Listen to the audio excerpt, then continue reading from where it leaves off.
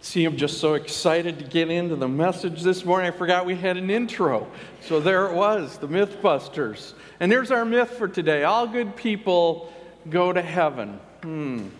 Ever heard that before? You know, there was a Sunday school teacher who was talking about going to heaven with his group of kids, and he kind of wanted to find out what they knew first and what their ideas of going to heaven were. So he was asking them a few questions. He said, okay, how about this? If I sold my house and my car and everything I have and I gave the money to the church, would I get into heaven? And they all answered, no. He said, well, what about if I decided that I'd take care of the church? I'd mow the lawn, I'd clean the windows, I'd vacuum, I'd do everything all the rest of my life. I'd make sure it was pristine and beautiful. Would that get me into heaven? And they all said, no. So he said, well, what about this? What if I made sure that I loved everybody around me? I loved my wife. I loved my children. I was kind to animals. I was good to all the people that I met. Would that get me into heaven? And they all said, no. He says, well, then what is it that I have to do to get into heaven? And one little boy way in the back raised his hand. He said, yeah, Johnny, what? He said, you got to be dead. And therein lies the problem, doesn't it? You see, it's kind of a one-way ticket. There isn't anybody that we know in our history, in our lives, in our families, that has come back to say to us, look, I've been there, I made it. Here's the definitive list for you to get into heaven. Here's the criteria. Here is what you have to do. We know that heaven is a place. We know that we are promised that in the Scriptures, to be with God forever. And in most world religions have a place that you go. It's kind of this whole scenario. There's a good God and a good place that you go, and that's where you go if you have been good. And so that's kind of the pervasive attitude that we find in our society. It's an ancient attitude. It comes from way back when people sought to appease the gods to make them happy so that they weren't angry. And so we work to do things to make them like us, to leave us alone, to not send thunder or lightning or storms or plagues. That if we were good, then we'd get to go to a good place. You know, it's kind of what we call fair in our world. It's the way our world works, isn't it? I mean, if you work hard at your job, you get rewarded. If you work hard in school and get good grades, you get rewarded. We do good things, we get good rewards. It's what we would call fair. You know, it's interesting that there was a survey done of Christians, and about 83% of the Christians said that they believed that as long as somebody was good, even if they were of another religion, they would probably get to heaven. The bottom line was that we do good things to people, we live a good life, we'll probably get to heaven. You notice there's a word in there, though. Will probably get to heaven. Are you sure? You know, that's usually the problem with that. I've had conversations with Bible-believing Christians, people who even have been of the Lutheran faith most of their life. I've sat with them and talked. We've talked about people who've gone on before them, and I said, I bet it's exciting for you when the day will come, you know, as they've gotten up in years, when you'll get to join your loved ones in worship of Jesus. And I've had the response, boy, you know, I hope so. I've tried to live a good life. I've tried to be good to people. What is it you hear people say so often when you go to a funeral? He was a good guy. He lived a good life. She lived a good life. They were a good person. You know, that is in our mindset. Being good gets us a reward. But there is a problem with that. What is the standard for good? What is it? What do we have to do? As I said, no one's come back to say it's A, B, and C. So we're kind of left up in our own minds as to define what that good is. And it morphs depending on our perspective. What do I mean? Well, put up the next slide. I want you to look at some names of people and different people up there. Names that I'm sure you recognize, both famous people and infamous people. Now, we could easily look at this list and we could pick out somebody like a Mother Teresa and we would say, wow, she was really a great and loving person. We could easily look at an Adolf Hitler and say he was evil, he was a monster, he was a murderer. You see, we can easily make those determinations in our mind. But again, I would say it depends on your perspective. And you might say, well, what are you talking about, Pastor?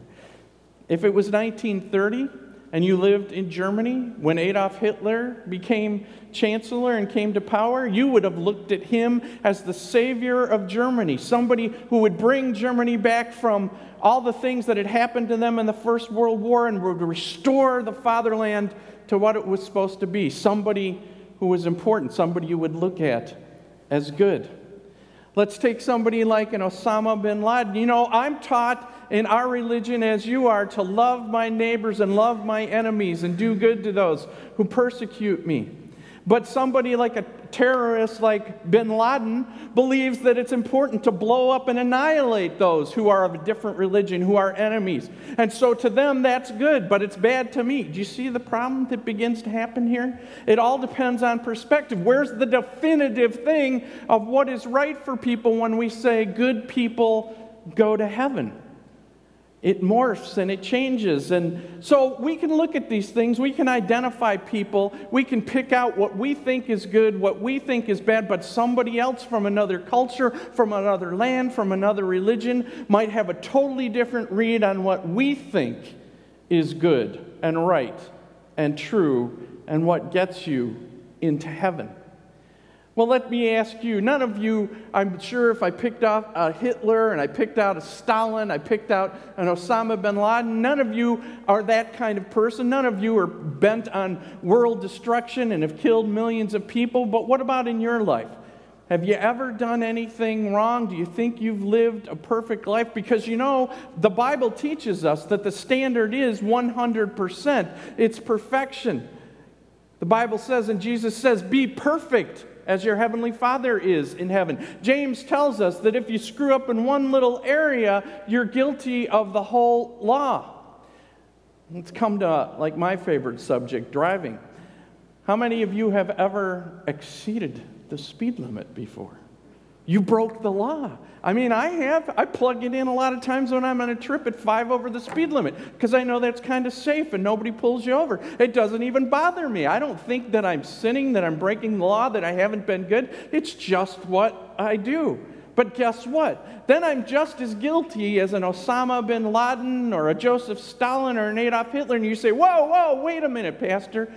I'm not that bad. I haven't done something like that. But you know what? The Bible teaches us something else about being good. It also teaches us there's no degree of sin. My breaking the law, speeding, is just as bad as if I'd killed millions of people. See, that doesn't work in our mind, though, does it? That's not fair. That's not right. That's not our standard. That's where we come up with this idea of being good, because we've defined what that is. We can be a good person. We can live within these boundaries, and we can think that we're just okay and we're going to get to heaven because of it. We don't like that 100% standard of God when it's applied to us. But you know what? We really do like 100% standard in our lives and in the things we do. For instance, if we said, well, you know, a 99% standard in life is good enough, here's what would happen. For instance, if we said 99% is good enough, there would be around 700,000 pieces of mail not delivered each day. How would you like it if your cell phone didn't work for 15 minutes a day, every day? That would be the 99% standard. There would be over 100 operations that were totally botched in hospitals.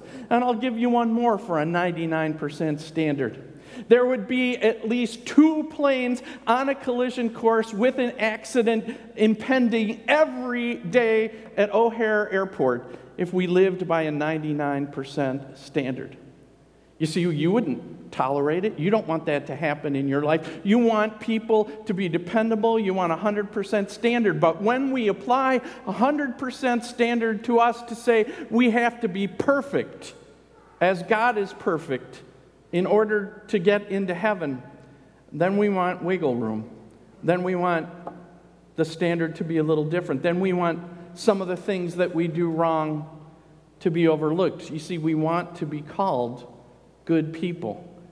We want to be able to think that we've been good so we can get into heaven. You know, back to the beginning, you've got to be dead to get there. Then what happens? When you get there and you find out that in your mind you've set this standard, you've thought you were living the right way, and what if you miss the mark?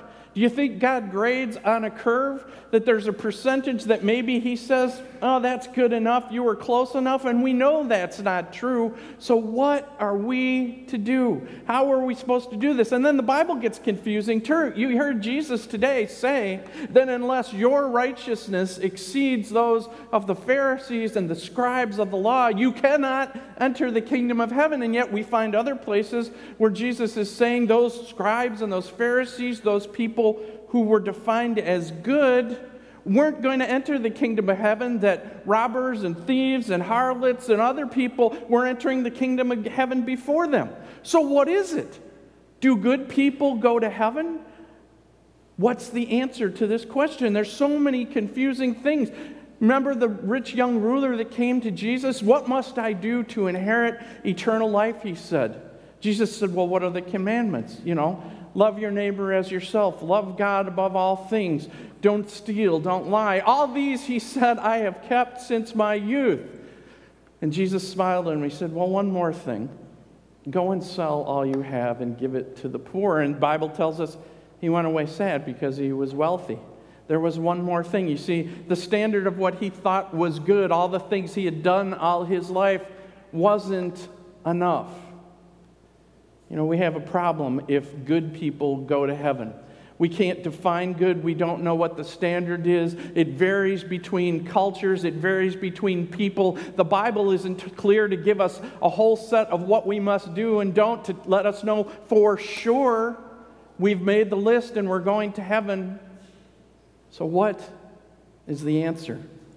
Well, we know as Christian people that the Bible gives us that answer. It gives us the answer in Jesus Christ, our Savior. And here's the thing, the 100% standard doesn't ever go off the table with God.